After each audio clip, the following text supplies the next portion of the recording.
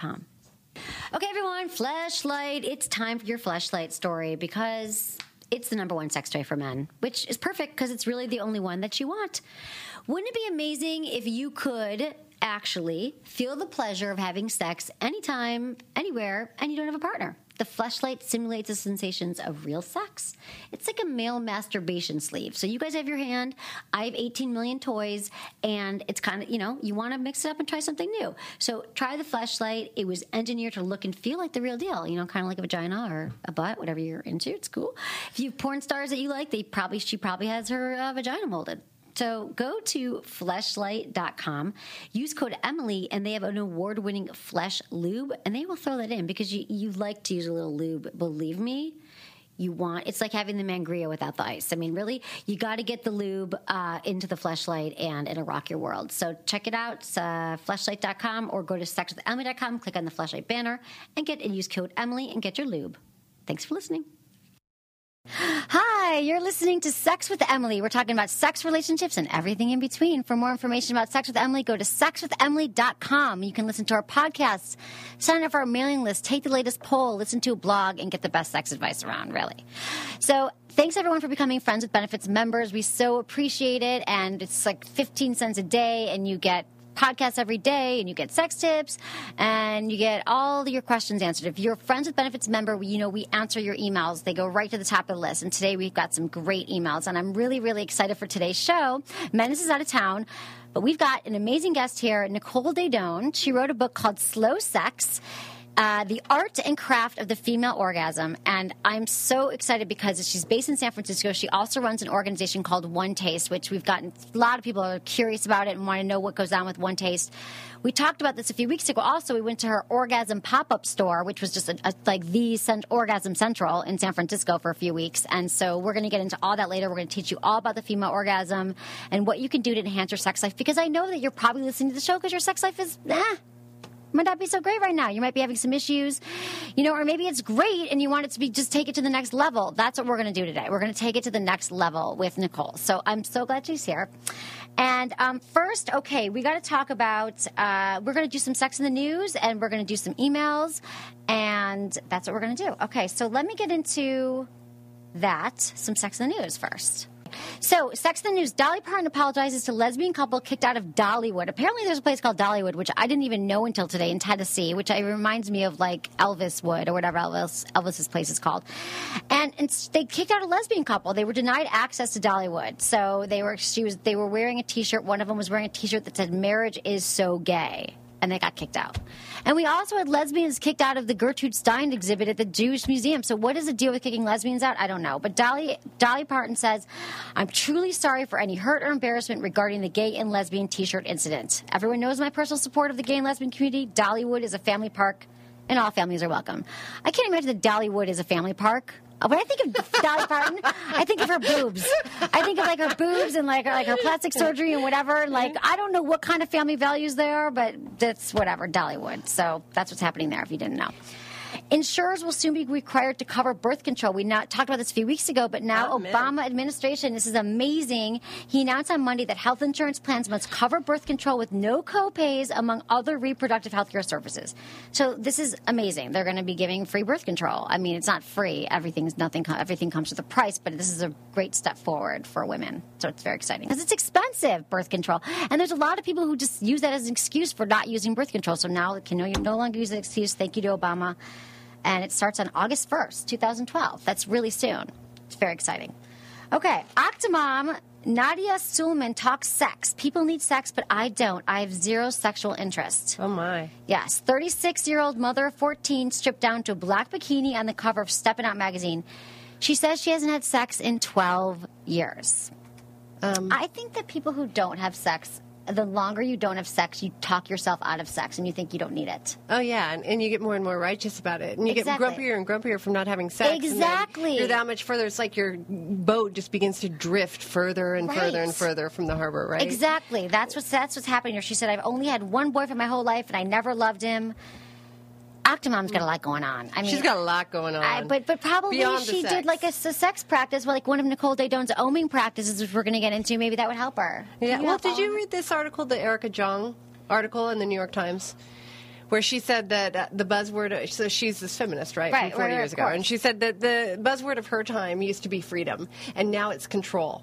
And again and again and again, that's what I find with women. It's like we're so proud of ourselves that we can control our appetite. Right. We don't eat very much. We don't sex very much. We don't Right. want very much. Look, we're great women, and we're really tight and really grumpy. Really wound up, Yeah. right? Yeah. That is so interesting that it's controlled. That we have to be the perfect person. We have to do it all. Right. Like with the feminist movement has brought that to us. That we actually have a lot more on our plate. Yeah, that's a good point. Yeah, we can run on fumes. We're proud of the fact we can run on fumes. We need so much help. Yeah. You help so many women, Nicole. And soon, she's Get gonna under help the all of honey you. blanket. Get saturated and warm. Oh my God, I love it. Okay, so infidelity is linked to sexual personality. A recent survey asked 1,000 people to report their involvement in a monogamous sexual relationship lasting from 3 months to 43 years.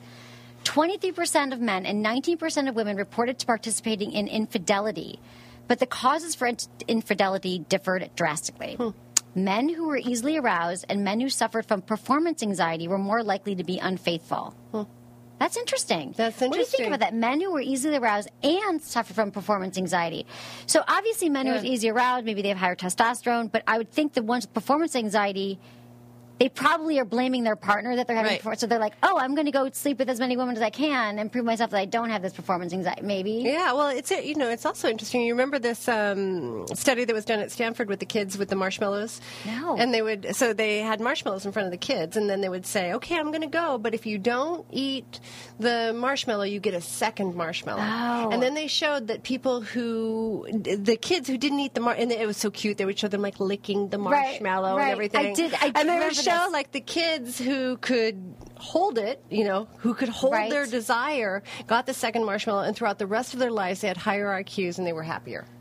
And so there is something about being able to hold an impulse. Right. I think in our Self-control. culture. Yeah, well, we're such an empty calorie culture, right? It's like, oh my God, I'm hungry. I need a burger. I need it now. I need to get this hunger. But then you never actually fill up. And I think Right. the same thing shows in our sex lives. All right, I think you're right. I think you're absolutely right. So how does that translate though into your sex life if we're supposed to hold it? Well, I think because we're talking about control, Right. so that's kind of a way of controlling yourself. Well, I think these guys don't learn how to actually nourish themselves Right. with the woman that they're with necessarily. Right. And so what they learn is volume rather than quality. And, Right. and I think that we aren't taught how to do that. We aren't taught how to actually get nutrients from our sex. Right, and that's what you teach, right? That's what I teach. I love it. Okay, so we're all in the shot now? Cool. Okay, Nicole, we're all in the shot now. Okay, so the women who cheated, happiness with their long-term sexual partner was paramount. Women who felt sexually unsatisfied were more likely to cheat. How compatible they felt with their partner and shared sexual values was also a predictor for cheating. So for women, it's the women who are sexually unsatisfied. There's a lot of women out there that are sexually unsatisfied. Yeah. So it's men who are easily aroused. That's so interesting. People always want to know why people cheat. So that's what we got for you. That's our Sex in the News. Okay, we can get into some emails now, and I picked out special emails for Nicole, so Nicole Daedone's my guest. Okay, emails. Hey, Emily, love your show. I listen to it every day, and I take a lot of your advice when it comes to my own sex life. I've been with a guy for almost 4 years, and we've had amazing sex. The only problem is he doesn't really like to give me oral. He says he's had bad experiences with past girls being gross down there. That doesn't really bother me because, like I said, we have great sex. But is there anything I can do to cure his fear of going down? I personally love giving him oral sex, so I can't really understand where he's coming from. He says he's willing, so I just need some help. Thank you so much. This is from Angela. She's a premium Friends with Benefits member, so we're answering her email right now. Okay, Nicole, what do you think about that? Men who don't, she's the orgasm queen here. But men who don't like, I think there's a lot of men. I always say there's men who love the vagina and men who don't love the vagina. And I think with your work, you're trying to get more men on the other side to love the vagina. But I feel like there's men who just don't. They don't get it. They don't like it. They had a bad experience, and they want it. Like they want to have sex with your vagina, but that's all they want. They don't want to get into it. They don't want to know it. They don't notice if you got a wax, or they don't want to get in and look at the lips. Like there's some men who are like, it's scary for them. Yeah, they want a flashlight. They want to get in there, and those guys are like, I just don't really want to go down there. So how do you convince a man?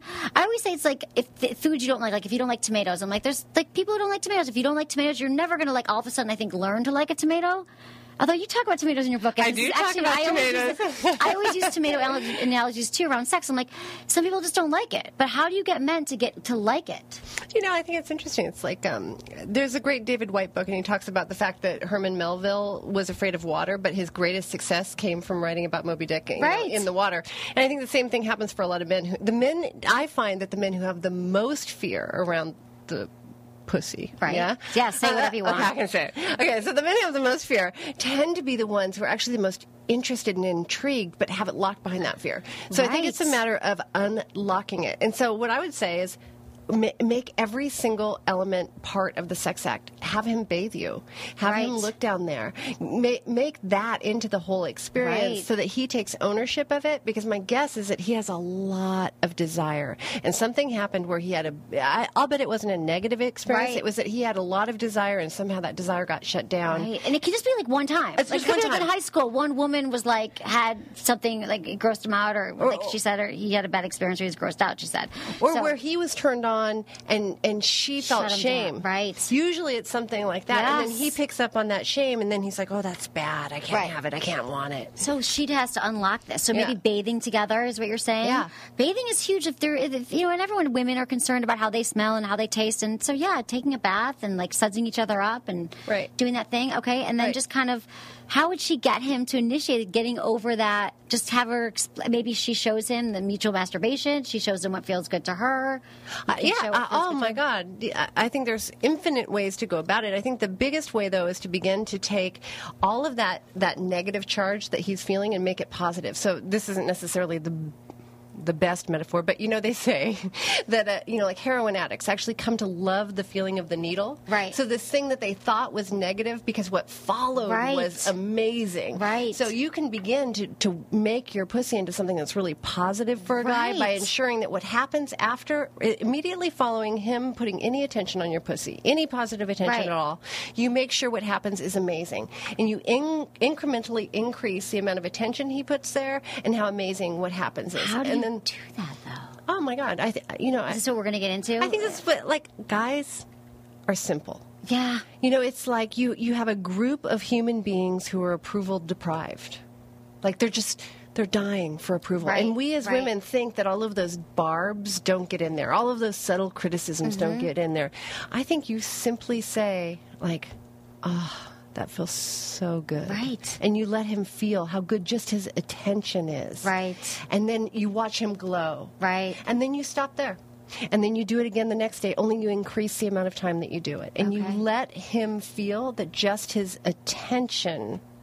Just his attention to it is good. And, and then you're positive reinforcing, and you're erasing all the negative imagery that he has. That's good. I like it. Yeah. Thank you. Okay. I love that you're here. I love that I didn't have to answer that, and you're so articulate and great. Emily, here's a topic that's on my mind and likely the minds of other men. It has to do with the mysterious female orgasm. I've been married for 20 years. My wife and I have sex 3 to 4 times a week regularly. On occasion, my wife will let me know that she doesn't care if she climaxes. She just wants me to enjoy myself. What? That makes no sense to me as a guy.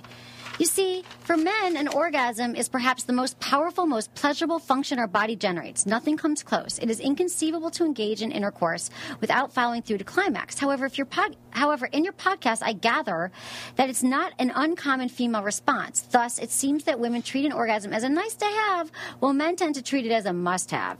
It always feels strange to me that my wife would be okay letting me climax without experiencing the same thing herself. Can you please explain this to me further? Is a female orgasm not as satisfying as a male orgasm? Thanks. E from the OC.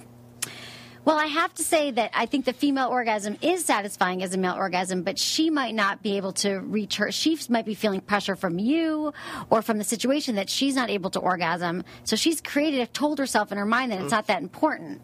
But really, it is important. But it doesn't have to be everything. Like, I think sometimes that sex can be so many things, so I don't think she's lying to you by saying it's not important to her, but I think there are ways that we can learn to give her more orgasms and to increase her pleasure, right? Because he's concerned about that. Because it does bum guys out. It does. I mean, when men out, they're like, why can't she? I did it. I had an orgasm. She doesn't. But don't you think there is some truth that women, we still enjoy sex if we don't have orgasms? Or is that something that you don't believe? I think it's multifold. How about that? Okay, go. What's your answer? So, on the first, I think, it's twofold. So the first part is, I think so many of us women have been trained, like I said, to not have an appetite. And that the thought of asking a man to shift position even is so overwhelming for so many women. And, I just was working with a woman last night, and she said, suddenly I'm in bed with him, and I don't know why, but I can't speak. I have no way to tell him what I want, and because I don't know how to tell him what I want. Like, even start right. So then she said, I just kind of lie there and take it, and I actually can't wait for him to climax, to get it over with. And I think that is such an unbelievably prevalent viewpoint that's out there. So prevalent, right? So prevalent. So that's the first part. But the second part, and this would be the higher version of it, is that there is a kind of orgasm. Dun, dun, dun, dun. Oh, here we go. Here we go. So good and so deep and so rich that a climax actually feels like a disappointment by comparison. And this is the work that you do. This is the exact work that I do. And, and climax can be part of it, but it's like you are out there and you are coasting, in the place where you wouldn't want to move an inch because it's so good. Wow. And then the thought of climax would be like, no, don't let it. God, it's so good. And people can learn this from your book or from your classes, or they could download your. Okay, E from the OC, he should download your video. What's the video? Where do we find it? The URL is onetaste.us, onetaste.us, and the video is called How to Ohm. And really, what can happen after a period of time is the minute a finger goes down on her clitoris, all of the signs of orgasm show, all of the contractions, the ejaculate, at the instant of contact. Oh, my God. That's amazing. I can't wait to get there. We're going to get there soon in this show. I mean, personally and on the show. Okay. Okay, Emily, I've been seeing this guy I grew up with for almost 8 months, and he's wonderful, but I feel like now we want different things. When Clay and I got together, I was very clear about what I wanted. Just fun. I made it very clear that I didn't want marriage, kids, or anything remotely serious. But here I am with this wonderful man who won't stop talking about marriage and kids. Any other women would love to have my man at her feet, but because of this constant marriage and children talks, I'm thinking of breaking this off. Is a man wanting to marry you a deal breaker? Rhonda from Atlanta, Georgia. That's a brilliant question. I know, it is. I think for you, it might be a deal breaker, just because everyone else in the world, maybe it's prematurely. He's asking you for marriage. I don't know. You've been seeing him for 8 months. 8 months isn't very long for him to be like talking about marriage and kids. I almost feel like when a man or a woman has such an agenda like that, like after 8 months, let's talk marriage and kids. It's almost like he's on a track, but he's not paying attention to what track you're on. It's like he's totally blind. It's clearly you're not there yet, and he keeps talking about it. So where are you guys not communicating? Yeah. I mean, definitely. I feel like that's one possibility. I feel like there's this other possibility where he's actually asking for something. He doesn't have the words to ask for what he wants. And I think often... he really just wants a blowjob? I'm just kidding. Likely. Right. No, my guess is there's some kind of deeper connection that he wants. And in his mind, the only way he can have it is through marriage and kids. Right. I think there's a way that we have this law. Right. And we assume, okay, as soon as we are walking down the aisle, that intimacy will descend on us, and we will suddenly know that, they say, as soon as you have a baby, you're going to know how to be a mother. Well, we've discovered that just is not the case. No. As soon as you get married, you are not necessarily going to be intimate. Exactly. My guess is he wants a deeper kind of intimacy, and that's how he knows how to ask for that's it. That's a great point. So maybe it's not what he wants, but he's wanting something more from her, from you, Rhonda, like that is. Because I think there's nothing wrong with not wanting marriage right now after 8 months together. You might never want marriage, but maybe you need to have a talk with him about what it really is that he thinks that when you guys got married, what is it that he thinks that's going to elicit, and then maybe you guys can try to create that right now in your relationship without the marriage. Yeah, and I think there's this other thing where, as soon as we start talking about marriage and kids, everything gets so serious and grave, and we forget to play. And, what you can do is you can just play house for a night. You can actually you can turn that into a fantasy. You can make that into a whole experience for him where he gets to taste it. Right, like what marriage would be like and all that stuff. Yeah, because the underlying thing he wants with you is love and relationship. That's really what he wants. So then you can make all these things into adventures. Right, I love it. But do you think that some men say it because they think that that's what she wants to hear? That's what she wants, so he's saying it too. I don't know. Right. It's interesting that you said, I have a lot of men. This is really interesting that you say that. That's a great question. Come to me, and all of a sudden they have this realization that, oh my God, they are talking about marriage because they think that's the only way they're going to have sex. Yes. They have been trained by their mothers. Trained. They have been trained to fall in love with the woman every time. And when they discover, like, oh, wait a minute, actually, it can be with my friend. Right. Yeah. I think you're totally right. I think that so much of what this is unwearing these messages that we get from childhood, from early ages, from society. Yeah, take it off. Take it all off. Just strip it all down. Okay. Okay, let's see. We've got... Okay. Let's just go to this one, because this comes up a lot, and I want to see what you have to say about this, Nicole. Okay. Emily, I'm a 24-year-old woman, and I was recently prescribed a low dosage of Zoloft for depression and anxiety, and I didn't think there were any side effects until recently. I started seeing a really great guy, but whenever we have sex, I just don't find my body responding very much. I'm totally attracted to him, and the sex has the potential to be great, but I feel like it's me who is keeping that from happening. I keep a bottle of lube by the bed, which helps a little, but after a while, I feel like I'm just going through the motions for his sake. I've never been able to orgasm with a guy, so that's nothing new, but this is beyond frustrating. Before I was on Lexapro, a different antidepressant, and had slight side effects, but nothing like this. I cannot not take my medication, but can you think of anything I can do to counteract the side effects? Thank you so much, Anna. So she never had orgasms with a guy before, and she's, that's really common that people have the side effects from SSRIs. And so I think a lot of people are on SSRIs that are prescribed it that don't need to be, but it sounds like you need to be taking them. I think that there are medications you can take that counteract. There's like Wellbutrin, which is one that has less side effects. It's still for depression, but it can counteract the side effects. But I would talk to your doctor. You could also go down. You might be taking too high of a dose. And also, what were you going to say? What? Burped. Oh, yeah. I thought you were saying something. Burped. What else? I was being ladylike and covering my mouth. Like, I was going to say. So I think that there are things you could do. I would just talk to your doctor. I'm not a doctor, but I know that there are ways you can go down on the medication. A lot of times women are too high of dose, or right before if you know you're having sex, like let's say the weekend you have a lot of sex and you're seeing your partner, you could go down on it. You could take less of a dose. But you could also, there are other medications they can add in if you feel like you need to take the medication. Does this and she's not had an orgasm with a man before either anyway. That's interesting. Yeah. So does this come up a lot too, the medication? I think it would probably be my second most common question. Okay, so good. So mine too. Yeah, lately. It's very common. And I just did a great video with Dr. Sarah Gottfried. And if you can find her, call her. She is. I got to have her on the show. We've connected before, but she's so fabulous and so real. And so we were talking about this very topic, and we were talking about the fact that.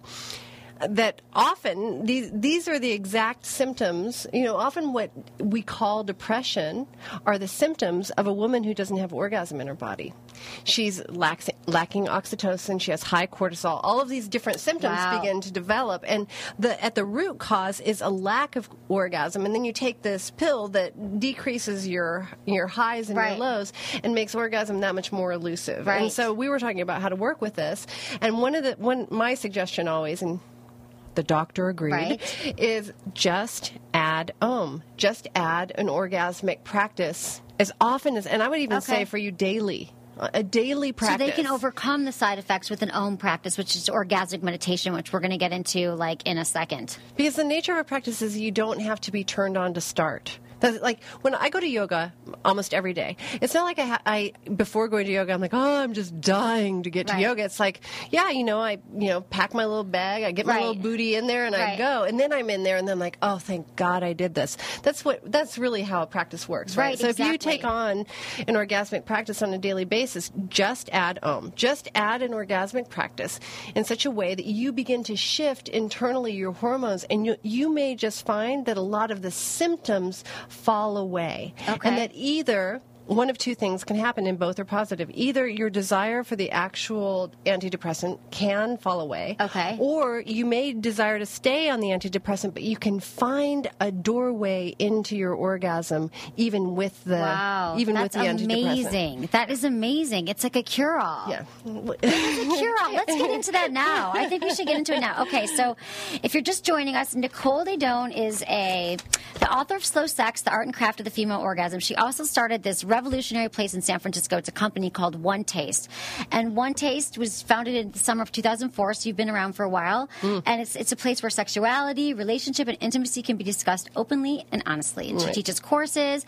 And they keep, everyone I know is like, have you heard of One Taste? I'm thinking of taking a class. I've taken a class. So it keeps coming up everywhere. And we met Nicole, we've met a few times. Yeah. And I've spoke at One Taste, and I went to when her book launched, she had an orgasm, we talked about this in the show, an orgasm pop-up store, which was so creative and clever. And it just had Orgasm Is. It had these big sheets of paper, and everyone can come in and describe what an orgasm is to them, which I thought was just brilliant, because what is so many things to so many people. Right. And so congratulations on that. That was Thank just you. revolutionary and so cool. So we're talking about oming, which is orgasmic meditation, and many people might not have heard of it yet, but you will. So can you talk about, well, first let's just back up and tell me about your background and who you are. Okay. So how you got into this? I fell into it. I tripped into it. It's not something that it's not something like I knowingly would have walked into. So, so I was teaching. I think that's probably the best place to start, because that's where the first seed got laid. I was teaching at San Francisco State, and I was teaching in a graduate teaching associate. Okay. And I handed out this questionnaire. I was teaching human sexuality and communications. I handed out this questionnaire, and in the questionnaire I said, what do you want to know about sex? To these, and it was to women at the time. And I was a young, budding feminist. And I was so proud that we had our sexual liberation. Right. And every single one came back with some version of what's wrong with me. And I was devastated. You know, I was like, where did our sexual liberation go? What do you mean, what's wrong with me? Give me an example. They were I can't climax. What's wrong with me? All of these places where I could feel deep-seated shame in this area that was supposed to be free. You know, sex, you know, our power, man. And so that stuck with me. And then what stuck with me is I also had a sitting meditation practice at the time. And I knew that there was a way that you could have a practice that was outside of the realm of theory. That gave you relief. But I didn't have any relief to offer to these women. I just had more books for them to read and more recipes for them to follow that didn't address the fact that they didn't know how to feel. Right. And then, you know, several years later, I was getting ready to move into the Zen Center.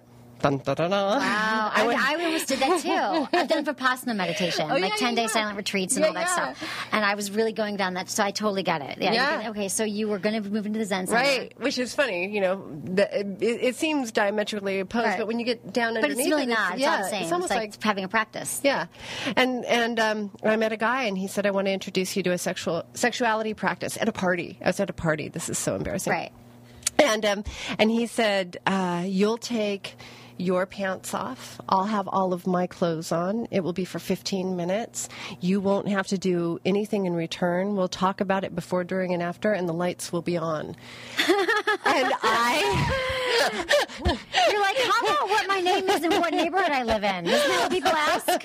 What's so funny, though, is like every single one of my objections that I would have made, right? He answered all of them in the request. And so the next thing I knew, I was, I was lying on my back. Right. With my legs butterflied open, the lights on, you know, and I said, I was there, and I said, this is so strange. And then he started the practice, and the oming practice. Right. He started stroking me, and you know, I was where I always was. I was in my head, right? And I was thinking like, do I like this guy? Am I fat? Right. Are we going to get married? All of that stuff. And then what happened was that chronic chatter all of a sudden just stopped for a minute, and I felt something. Wow. And there had been like this underlying sense, you know, it's this underlying thing that made me reach out and seek into Zen Buddhism. It made me shop. It made me drink too much wine. It made me eat too many cupcakes. All of these things. And it was like, for the first time in my life, like that place got touched.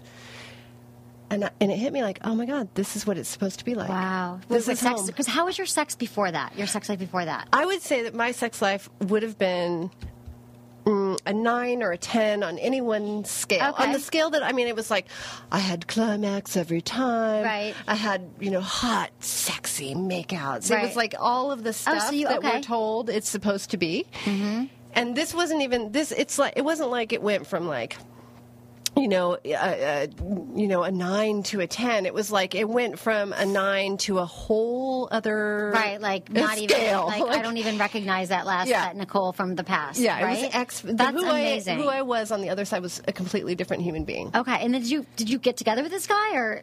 Whatever. Like years ago. So now, okay, so what then? Let's talk about it then. So he owned you, right? Okay, so what is owning? We owned. Okay, we owned. We owned. Right. So it's really simple, and I'm so glad that you know Vipassana because I can use the basic terminology. Vipassana is a kind of meditation. Yeah. Okay. Right. So I'll describe it, and it'll be in this scenario. It'll be a man and a woman. Okay. The woman will be being stroked, and so she would lie down. She would butterfly her legs open, and there would be pillows underneath both of her legs. He would put one leg underneath her knees, one over her belly. He would rest his thumb at the base of her introitus. Okay. So the introitus is the area were you to enter in intercourse. Okay. Right? So he would just rest his thumb there and then put his hand underneath her behind to secure her. He would then take lubrication. Okay.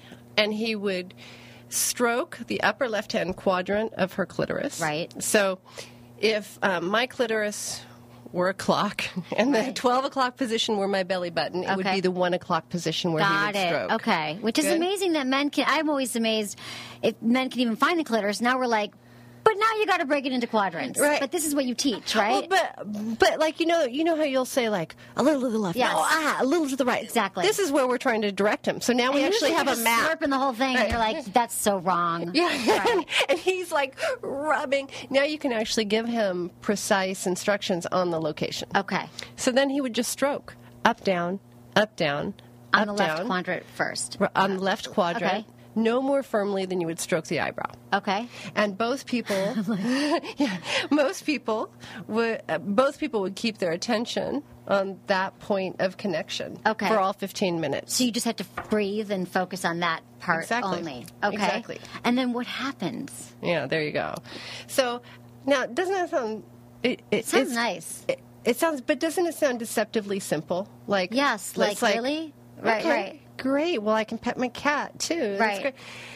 Now, and I think it's simple in the same way that breathing meditation is simple. Like, okay, you're just sitting there focusing on your breath, and all of a sudden you're rocketed to the outer stratospheres of the universe. And if you haven't had that experience, there is no way you can describe the places you can get to just focusing on your breath. Right.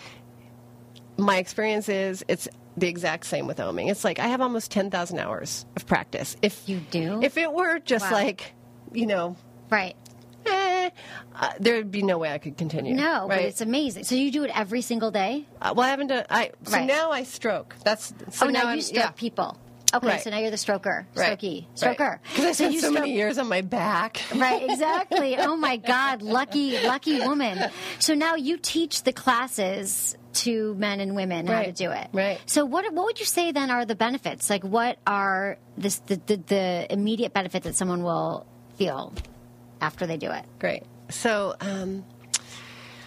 I think we actually have this malady, and the malady is very similar to when we had scurvy, which isn't a very beautiful way of putting it. But, there was scurvy. It's this disease. They couldn't figure out why, but all of a sudden, all of these people who were on ships and happened to eat limes didn't get it. Okay. And then all of a sudden, they located, oh, my God, it's the vitamin C inside, and then you get rid of this ailment. Okay. Well, I think we have an ailment in our culture, and it's called tumescence, and it is the buildup of sexual energy inside of a woman's body. Okay. And so all of these different things, that underlying hunger, right? Right. What I call the Western woman's mantra: I eat too much, I drink too much, I diet too much, I self-help too much, I give too much, and still I can't feed that hunger. Right. Right. That feeling actually gets nourished, and when that happens, all of these other things, all these compensatory behaviors begin to fall away, right? Sort of like our idea of a woman begins to drastically change, because we see women often as like manic or dramatic, or we see her as controlling and tight, and all of that falls away, right? Because she actually gets nourished. So that feeling, if you've had a great makeout, right, love it, and you've just had that makeout, the elusive great makeout too, that goes away after dating someone for a while. You got to bring it back, though. I think kissing's the first thing that goes. I always say. All right, I think it doesn't have we can to work be. on it. I mean, Let's work on it. Yeah. Okay. So the okay. Yeah. Sorry, go ahead. So you know that way, it's all of a sudden it's like you've had this great makeout, and it's like you have these different kind of 3D glasses where you're a little bit in love with everything. Mm-hmm. So, you know, like after you have this makeout, he's eating, and, you know, a little bit of food dribbles on his chin. That's so cute, and you lick it off. You know, whereas like before the makeout, if that would happen, you'd be like, that is so disgusting. Right. You know, so as women, we have like these really critical kind of tight minds. You know how it shifts after a makeout? Now imagine if you had that kind of sensation in your body all the time. Right. That's what a practice So that's what does. you talk about. You talk about the practice of like you're always in a constant state, like orgasmic bliss, right? Right. So I remember, how do you, it's so hard to explain, right? You just have to do it. Okay, so here's what I have to tell you. Okay, good. Okay, so I go to your orgasm pop-up store, which we had the best time. We like my interns were like in the the Desire booth. The Desire booth. And there was like, everyone wrote on the wall. We have a video on our website, which you can check out, of all the orgasm, what orgasm means to them, and it was so cool. But while I was there, I was approached by a few gentlemen. And a few gentlemen, yes, it is. And I was approached by people like, what are you doing here? Are you part of One Taste? One Taste is the organization, is the company that you run. Right. Nicole started this really successful company that teaches sex and sexuality. And what do you say? It teaches sexuality, relationships, and intimacy. A redefinition of orgasm. Okay, it redefines orgasm. Mm-hmm. She's like, are you part of One Taste? I'm like, well, I've been there. I'm not. I'm here. Like, love Nicole, love her work. Like, I don't really know. They're like, well, I'm looking for an oming partner. So 3 guys emailed me and called me since then. Uh-huh. And at first I was like, I'm so curious about it. Like, I've talked to you, I've read your book, I've had some of your One Taste people on my show like 5 years ago. Uh-huh. So it's always been in the back of my mind. Like, I should ohm. Why don't I ohm? I got to ohm. I should ohm. I've done that. So anyway, they're calling me, and I didn't get back to him. So then one emailed me, and he's like, okay, I know I should probably take this as a rejection because you haven't gotten back to me twice, but I just want to find. And I was like, you know what? This is a sign. I got to do it. So I'm meeting with him today. We're not ohming, but we're having coffee. And he's one of you taking your class, and he needs a partner. Uh-huh. And I think I might do it. I think it's amazing. So I think I'm nervous and whatever. He's like, well, should we just start doing it? I'm like, no. Let's meet for coffee first. So we're going to meet. And I thought, they were all they had just all great vibes. Like, I don't just give out my number, but they all seem cool. So now I got to pick.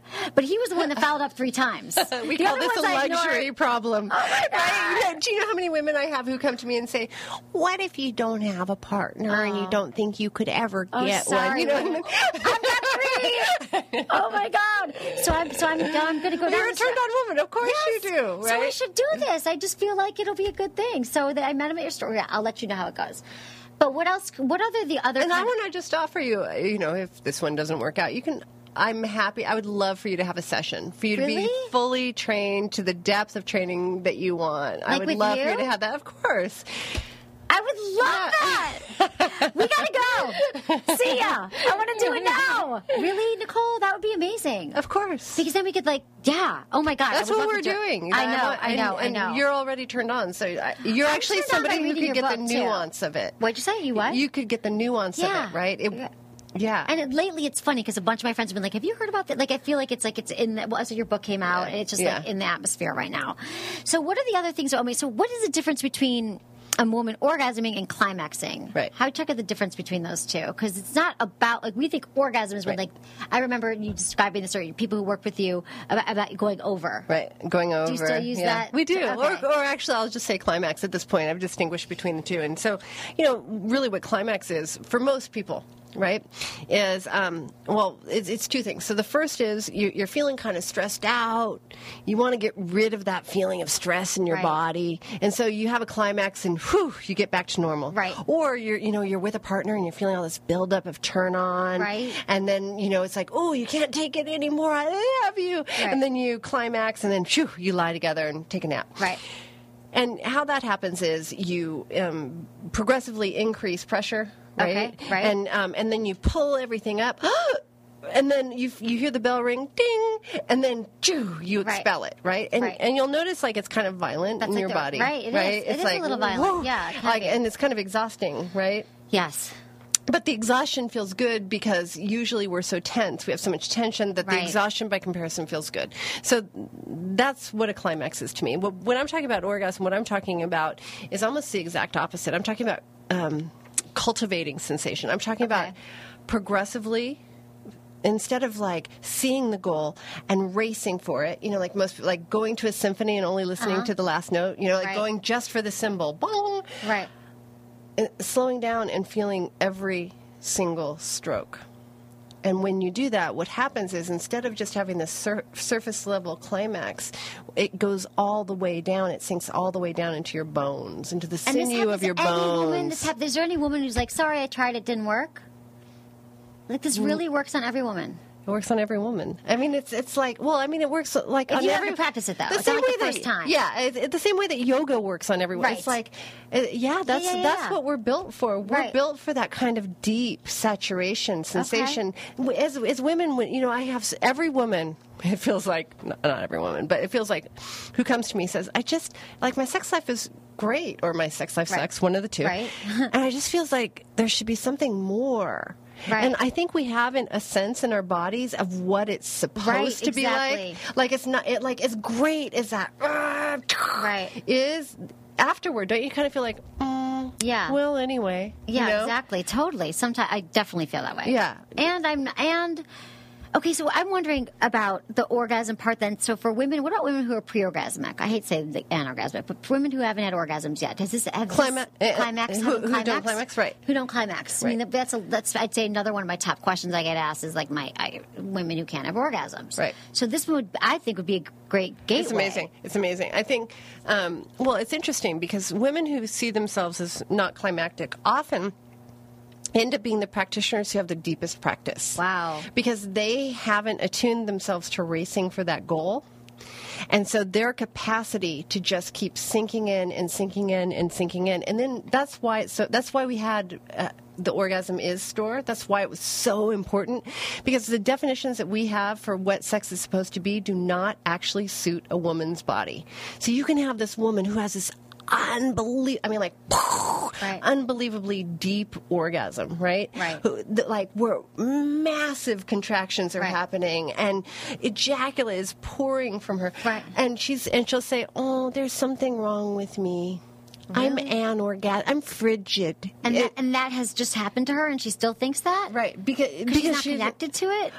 Because it isn't the big kind of explosive climax that is actually suited for a man's body. Right. And we as women can do it. It can be part of our repertoire, but it isn't the whole of what we're capable of. And she'll actually just be, like on the bottom notes of her piano keys. She'll be in a different part. Right. And it'll be so beautiful. So a lot of our work is just going back and saying, oh, wait, no, that's beautiful. That's orgasm. No, that.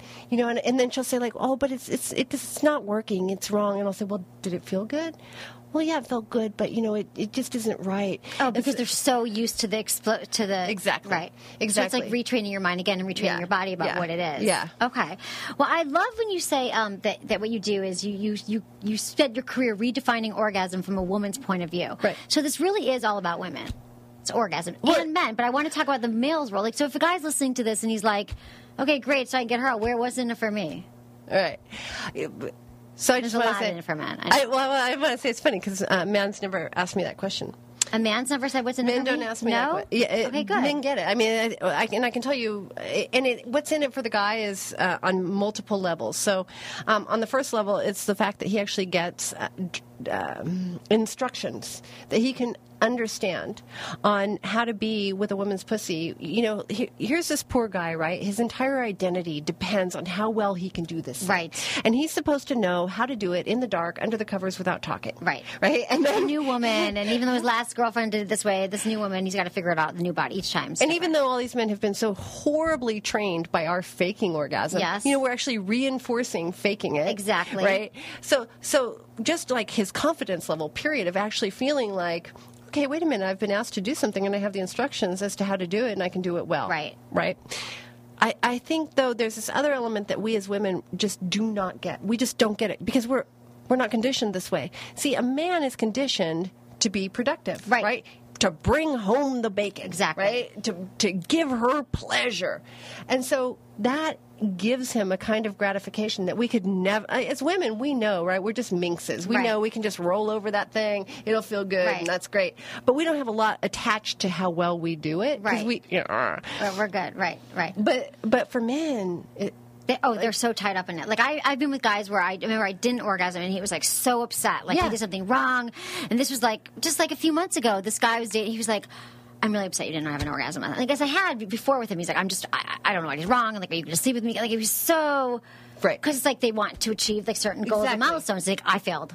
I failed with Emily last night. I was like, no, it's fine. It's cool. It's whatever. So this practice really empowers men to get it finally, because so many men just don't. Yeah, they don't get it. Right. They don't know it. So you teach them. You break it down. Like I totally break. I break it down. You break it down to quadrants. The clitoris. Like I'm just like they know the clitoris exists, which many men don't, and then it's like quadrants. So then So going back to the oming practice, then it's a 15-minute practice every day, or you start with every day, and then the man. So you starts with the left quadrant, and then you move to the other quadrants. And so there are 15 primary spots on the clitoris, and this is. I know there's like thousands of nerve endings, so it makes sense that there'd be quadrants. Right. Okay. So when we were talking about what the guy gets out of it, I can tell you that the next thing he gets out of it is a level of mastery. One of the things Carlos Santana said, I think it was Carlos Santana said, after a period of time of playing the guitar begins to play you. Right. And really, he gets to see. Have you read this book, Flow?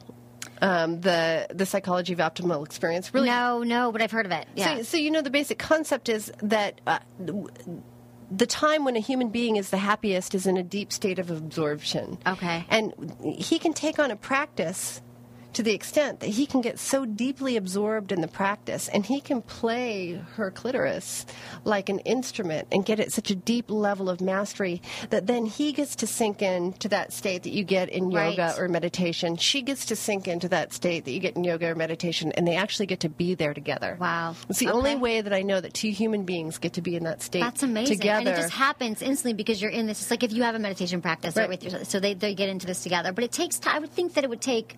It doesn't happen the first time, or it does happen the first time? It so doesn't. That's the thing. We were joking about it. It so doesn't, you said? Yeah, it doesn't. It's just hard to market it. Nothing happens first. Like your first yoga class, you're not whatever, and you go out and run a marathon in a day. Right, exactly. Totally. Yeah. Okay. So what else can we learn about this? So what about oming for men? You talk a little bit about oming for men? Great. So one of the things, Charlie Glickman said this great thing about how many men ejaculate, but not every man is orgasmic. Right. And this is, when he said that, I was like, oh, thank God. So one of the things that's really key to me is that first we get our women orgasmic. So, some of the statistics show that in their last sex act, 76% of all men climaxed, and only 26% of women did. Mm-hmm. Okay, so if you imagine that you're going out to lunch and he's eating 76% of his meal for years, and she's eating only 26%. You can feel that she has a hunger. So the first thing we do is we feed her. Well, then the shocking thing, lo and behold, what you discover is that when she's full, all of a sudden you step outside of the context of obligatory sex. Right. And all of a sudden she's full, and she's pouring her desire over onto him. Okay, so this releases, the oming releases all of this, her desire in her. It just sounds so amazing. Like everyone should be doing this. I totally agree. So how do you get people, what about the skeptics who are like, yeah. Like how do you could learn it by downloading it on your website. Right. You could buy your book. Would you recommend the first thing is to take a class if they're in San Francisco? Do you have classes in other cities too? We do. In fact, we're going to do a class in Boulder, I believe, and then we're doing a class in Los Angeles. And so we do classes throughout, but we also do Skype. We do a lot of Skype. Oh, this is so great. Yeah. And it's all at onetaste.us? Right, is that exactly. What you said? Okay, so you can find it's a great website. You could see all the stuff that you could download. And so if someone's like listening to this and they're like, okay, so the oming practice is really, and then what about the intercourse? Like, do you find that people are matched in the classes and then do they have intercourse, or is it really you just focus on the orgasm, but does it lead to sex usually, to intercourse? That's a great question. So you can use it however you want. In my mind, it's like all of a sudden we are filling your bank account. However you want to spend it is up to you. There are people who, I have artists who come in and they use it for their painting. And then I have people who take it and they use it to have their career feel more like, being creative rather than efforting. Then there are people who use it in their deep meditation and awakening practices. It's however you want to use it. It's agnostic in that way. So tell me about some of the successes. Tell me about some of the befores and afters. I'd love to hear, is there someone sticks out in your mind, like a student who was super skeptical who came in, or like a woman who's like, I've never had an orgasm, I don't like sex. I mean, is there any person that comes to mind over all these years you've been doing it, or just explain it? Yeah. Well, I mean, so what I say to skeptics is, I would have been one too. Right. The only thing I get it. Like that ever would have convinced me was trying it. So just try it. The worst thing you have to lose is 15 minutes. Exactly. Right. So I have this one couple that they were married for 28 years and they hadn't touched in 18, and that was like they hadn't even touched. Like it wasn't even nothing. Okay. Nothing. It was like they would brush each other and it would feel awkward and uncomfortable, and just the experience of watching them progress. It was like watching something melt between them, and really watching her face melt. Amazing. It had sort of frozen into this "I'm never gonna get what I want" expression, and then just it was so sweet, like watching. It's like almost like there are movies where you watch someone smile for the first time, and she would be like so awkward in her display of love with him, and coming back into relationship, and then seeing the it was like I could watch the glimmers of who they were when they first got together and how much they had loved each other. Which is what we're always trying to get back to. Which is like another top question we get asked is, we used to have had sex, we've been together for a year, 10 years, 20 years, how do we get back to it? Right. So it sounds like oming would be a great way for couples at no matter what stage, even if you're not a couple, but for couples, no matter what stage of your relationship, it would be a great practice to invest in to just kind of bring that spark back to your sex life. That's exactly it's so that your sex life can get exponentially better for the rest. Like the woman I know who's been oming for 30 years, right? Like it's like her practice only gets deeper and better on a daily basis. Now, can women teach this to men, or does the men have to be trained in it? Like, let's say I meet with this dude today. And we're not doing anything today. Or I mean, and then like, is it the kind of thing that I could teach a partner, or really the guys have to go in for their specific training? You can. And I'd rather not. And now that I'm thinking about it, I want him to know. I want to lay back. See, that's the thing that we offer men. That's the thing that we'll show you how to handle her pussy better than she knows how to handle her own pussy. I love it. And I think that's as women what we want, right? We just want to not be able to have to give constant instruction. We want to let go. And so we expect them, though, to be mind readers. And so what we do is we give him the mind reading lessons. Okay. So that when he enters, he knows exactly what to do. And so that, for example, my stroker, I'll think, I wish he'd turn to the left, and right as I'm thinking it, his finger moves because he can read your body. He can read my body, and that's what you're.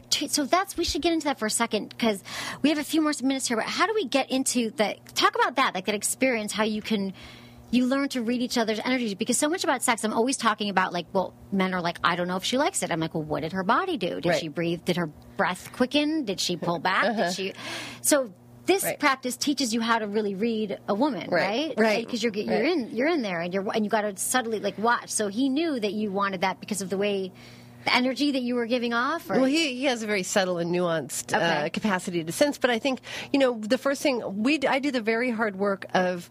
Oh, it's so hard. I train men how to not listen to women because. We as women are trained to perform. Right. And so we will scream louder, move our hips harder. Right. We'll do all of these things to show him and convince him that we're getting off in such a way that we actually distract him from whether or not we are. Right.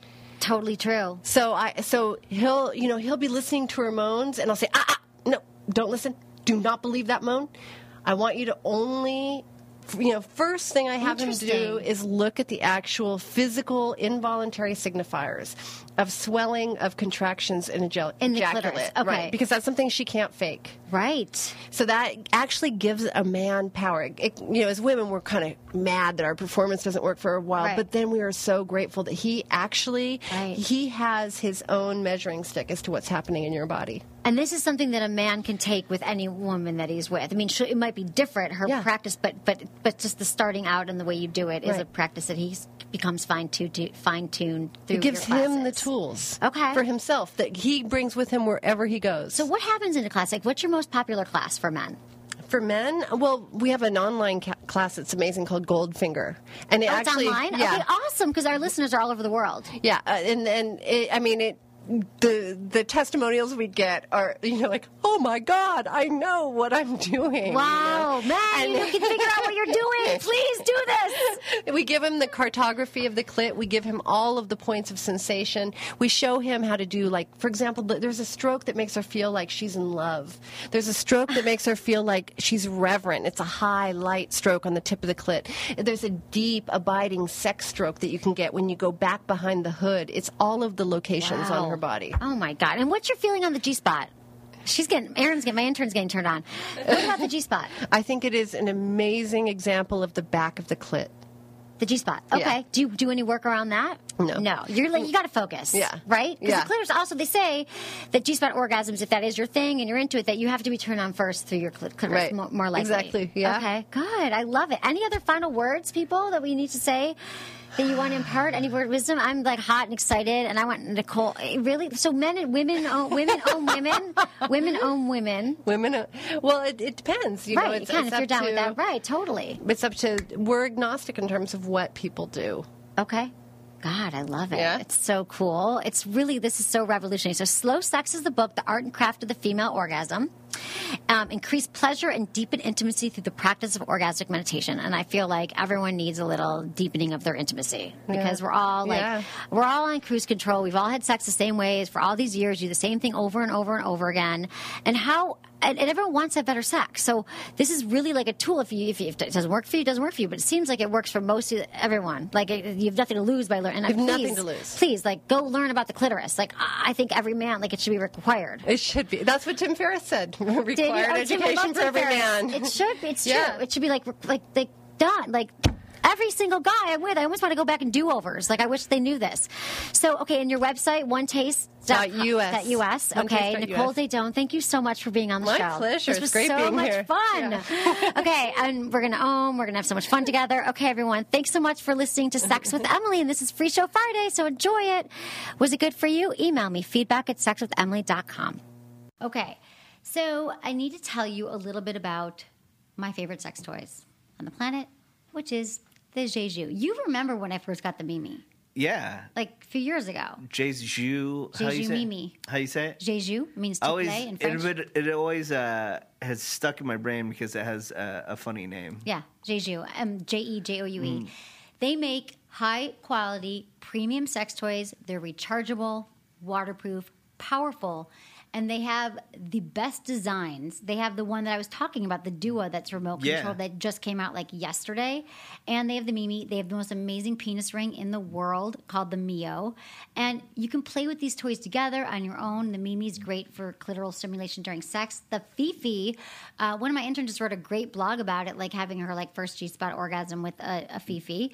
And the thing about these toys, which makes them so different, is not just the design, but their motor it's a vibrator, but it has this rumble. But it's not like a loud rumble. It's just, I didn't know what it was until Alicia from the company was on the show. I was like, oh, this is why it's so great, because I have so many vibrators. So I love them. The Mio, the Fifi, the Nua, all of them. Go to jeju.com. These are next level sensations. Oh, and they're beautifully packaged and discreet. I actually keep the boxes to like store things in because they're so cool. And you get a little like tie with them. A lot of them, you get a blindfold, and they're awesome. Wow. So go to jejoue.com, use code Emily for 10% off your purchase, and get a killer sex toy to rock your world.